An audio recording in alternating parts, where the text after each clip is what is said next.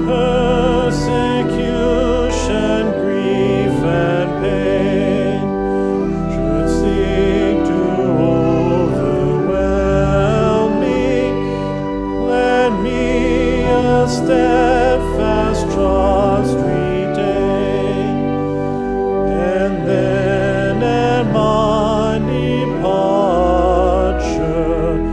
Lord, take me home to you.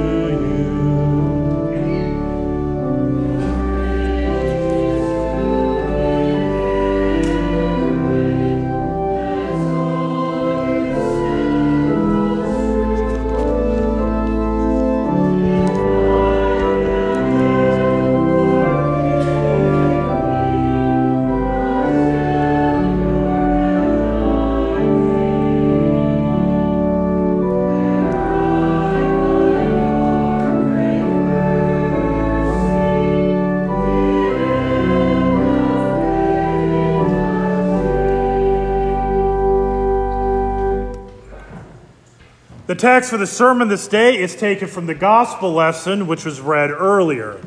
Grace, peace, and mercy to you from God our Father and our Lord and Savior, Jesus Christ. Amen. Nowadays, if you were to hear a siren blaring during the day, that would give you the signal that there was a tornado coming. And in case you do not know, that siren is also used in the event something were to happen that has never happened in this country for us, is if there were ever a military attack. See, the tradition of a siren is actually going all the way back to ancient times, where they had a particular individual that was known as the watchman. The job of the watchman was to stand upon the tower, and he was to watch out as far as his eye could see. And if he were to see an arriving army, an invading army, he was to sound the trumpet.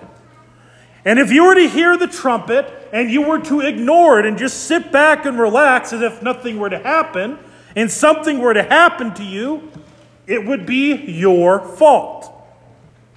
However, if that watchman were keeping watch and he saw the invading army, and he did not sound the trumpet, and somebody were to be killed, the blood of that individual would be on the hand of the watchman.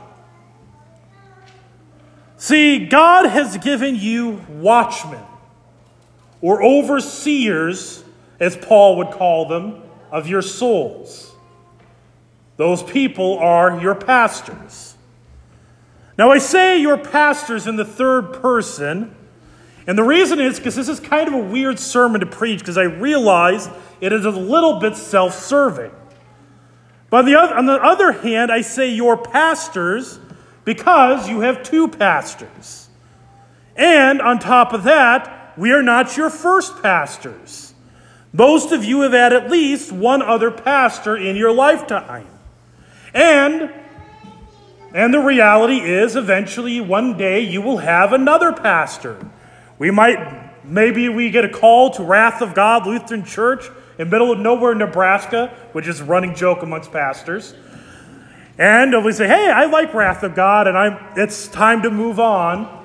Or maybe retirement, or whatever, or the thrill of being whatever career, whatever might draw us away.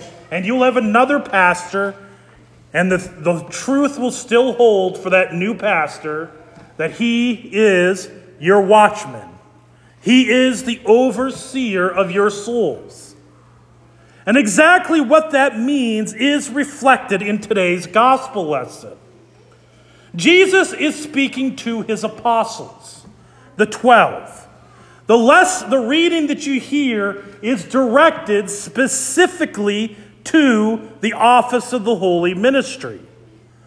The word temptation is taken from a Greek word that is called scandalon, which you could hear the English word scandal. The type of temptation that Jesus is warning against It's not like temptation to lust or temptation to steal, temptation to lie. This is actually a scandal or a stumbling block. He is referring to false teaching. The reality, he says, in the world, there scandals to sin are sure to come. So in other words, in our world, you are surrounded by all different kinds of ideas, all different kinds of teachings and doctrines that are constantly trying to attack your faith and constantly trying to lead you astray. You hear it in movies, you hear it in TV, you hear it from the news, you get it from social media, and you can get it, and by the way, you can also get it from books that call themselves, that are, quote, that are Christian books. You can get them from Christian movies. All of them are ways that you can become scandalized. They are all stumbling. All of them have the potential to bring stumbling blocks. And those stumbling blocks are designed to attack and destroy your faith. In this text, Jesus, though, says he's not concerned about the ones that come from outside. He is concerned about what comes from the overseers. He says, "Woe to the one through whom the scandal comes." Woe, that is the strongest of condemnation. And if you have any doubt of that, he says, it would be better for him if a millstone were hung around his neck and he were cast into the sea than that he should cause one of these little ones to be scandalized. And when he says little ones, we automatically think that he's talking about children, which to some degree he is. But he's actually talking about anyone who is immature in the Christian faith. See, this is the reason why as pastors a pastor is called to protect the flock. This is why we are concerned about doctrine, concerned about what is taught. The Apostle Paul wrote to Timothy, who was a young pastor himself, he said, "Keep a close eye on the teaching or your doctrine, for in so doing you will save your life and the lives of your hearers." In our culture, it is taught that we are to not care about what is taught. We are not to care about doctrine. They will say it is more loving to just say, everyone is right, let's just agree to disagree. And yet, Scripture says exactly the opposite. Is it loving to give something that can destroy your neighbor? If that means avoiding conflict? I'm going to tell you, pastors don't like conflict. In fact, if a pastor likes conflict, they probably shouldn't be a pastor.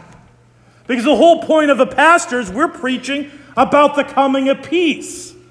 And I don't mean peace like good emotions. We're talking about peace and tranquility between people, namely between man and God.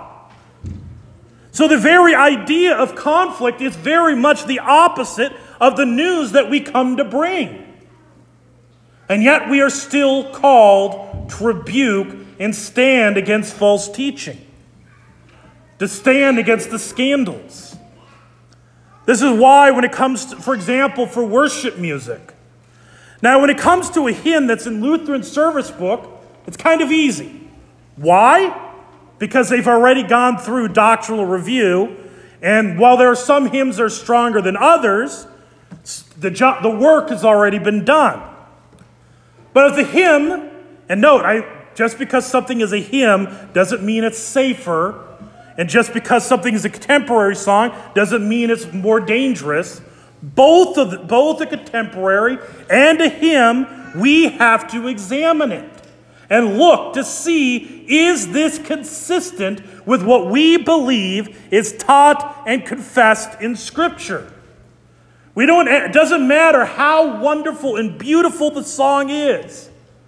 The song may be absolutely gorgeous. But if it teaches something contrary to Scripture, we are to say no. And the thing is, you're saying, well, it's beautiful. Well, there's a lot of beautiful Muslim music too. Should we start singing Muslim songs? No. See, the thing is when it's engaging and it carries falsehood, the scandal is especially dangerous. This is why when it comes to children's ministry, I know it's kind of a stress. There are so many programs that have such wonderful, engaging material. But some of them, what is taught, is not consistent with what we believe, teach, and confess is taught in Scripture. And again, the charge that Jesus gives to a pastor who says, I don't care, it's whatever. He says, woe to you. It would be better if a millstone were hung around your neck and you were dropped to the depths of the sea. Jesus does not mix words. He is not gentle in that charge. And the reason is because pastors are supposed to know better. If you read through the Scriptures, remember the woman caught in adultery? Who was it that Jesus focused on?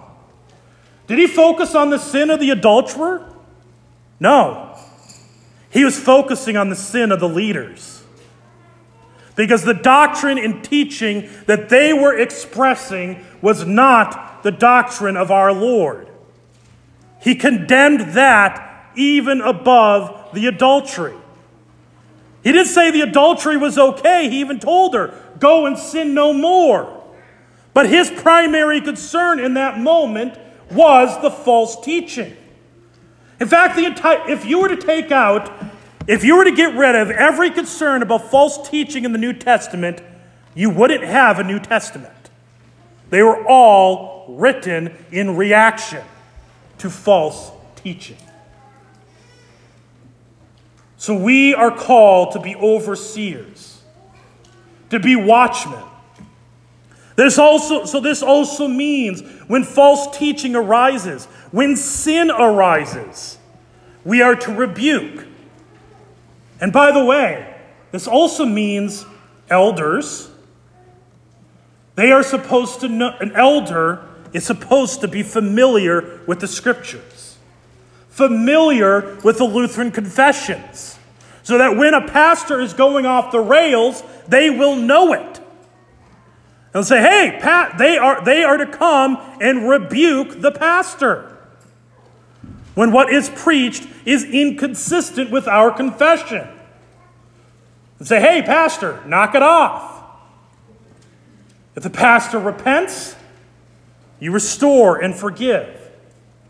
If you repent of your sin, if you repent of an error in teaching, if you repent of any sin you committed, whether it be lying, stealing, disobeying your parents, whatever it may be, and you bring it to the pastor as his watchman, as his guardian of your soul, he will say to you, and by the way, you could come to the pastor privately. It doesn't matter how many times you sin. It doesn't matter how great the sin is, because the pastor isn't going to say, I already forgave you last week. I can't forgive you again. Not just as if you go to a doctor, the doctor's not going to say, hey, I treated you last week for a sprained ankle. I don't care how bad that cough is. I'm not going to help you. Doctor's not going to do that. And a pastor is going to forgive you, tell you that in the stead and by the command of our Lord and Savior Jesus Christ, that is, by the blood shed by Jesus on the cross, your sins are forgiven. You are washed, redeemed. That every sin that you have ever committed, no matter how grievous it is, no matter how long ago it was, it is forgiven. And the pastor, when he pronounces that forgiveness, he is carrying out Jesus' command in John 20. Whatever sins you forgive are forgiven. And by the way, every Christian has that authority to forgive sins of another. Every Christian, someone could come to them and say, hey, I have sinned in this way. And you could pronounce that on account of the shed blood of Jesus on the cross, you are forgiven. The difference between a pastor and a layperson is a pastor is bound by vow. Whatever you say, somebody could come, a police officer could come up to us with a warrant and say, tell us what they said. It would say, what are you talking about? I have no idea. And by the way, even the Supreme Court says we are protected at this point. Whereas if you tell a layperson, there is no vow. They might keep it, or they might put it on Facebook. So that's why the pastor is there as one you can trust to confess your sins. This is a gift that God has given us. And the pastor, is he to demand praise? No. We are merely unworthy servants, bought by the blood of Jesus. And by the way, our LWML ladies should recognize these words to some degree. That bought by the blood of Jesus, in gratitude for his life-giving sacrifice, we give our hands, our feet, our mouths, our heart, our minds to the service of Christ. And yes, it is appropriate to, while we don't demand things, we don't demand praise, it is appropriate to still say it, to say thank you to a pastor. Because here's the thing, as Paul says, whatever is noble, whatever is worthy, whatever is just, think about such things. So in other words, anything that is worthy of thanks and praise, say thank you. While a pastor should never demand it, never insist upon it, it is helpful. Because like the disciples, we say increase our faith. Every now and then we need to be reminded that, because we sometimes wonder, what's the point of all this? Why am I doing this? And every now and then it's nice to get that reminder that we have been moving mulberry trees and had no idea. And there are many, many times that those are the things that keep us going. They are the ways that you minister to us. And so also we give thanks for the ministry within our congregations. On this LWML Sunday, can't help but say of the LWML. Thanks for the work that they do whenever there is a funeral. We are a congregation that has many funerals. And they are there ready to serve the meal. We think about the way that the altar area, altar space is always set up. Some points of the year we're constantly changing. 1 week, there's some weeks you change it 3 or 4 times. Holy Week is quite a workout for our altar ladies. And yet they do it. Come Christmas, you're going to see it's a very beautiful place. Ways that they serve and make this place appropriate and fitting for the worship of our Lord. We think of the service to the community basket, the service to our shut-ins, the service to those who are sick. We think of what is done through these mites. I encourage you to go grab a mite box. They're right on the table. Grab one and just put little itty bitty quarters or whatever. I guarantee you all have pocket change that you don't know what to do with. I'm giving you a solution. And you could put it in your mite in there, and that will build up to over $2 million. What is it, 2.1 million? $2.1 million that go to missions such as Water in the Word for rural schools in Kenya, at-risk young women in Africa, mobile medical mercy mission bus for Guatemala, restoring hope for Detroit children and families. If you want to see any of the 21 missions that are served through those coins, you can pick it up. There's a list of all of them. Ways that through the Lutheran Women's Missionary League that God has serves people, serves the mission of the church. And for that we give thanks. We give thanks for any and all who serve in our church. While we give thanks for those who teach, we give thanks for those who bring music. We give thanks for the way that God serves and gives his word. But as we receive that thanks, our reaction should be just as Jesus said. We are unworthy servants. We have only done what was our duty. Because you see, we are bond servants.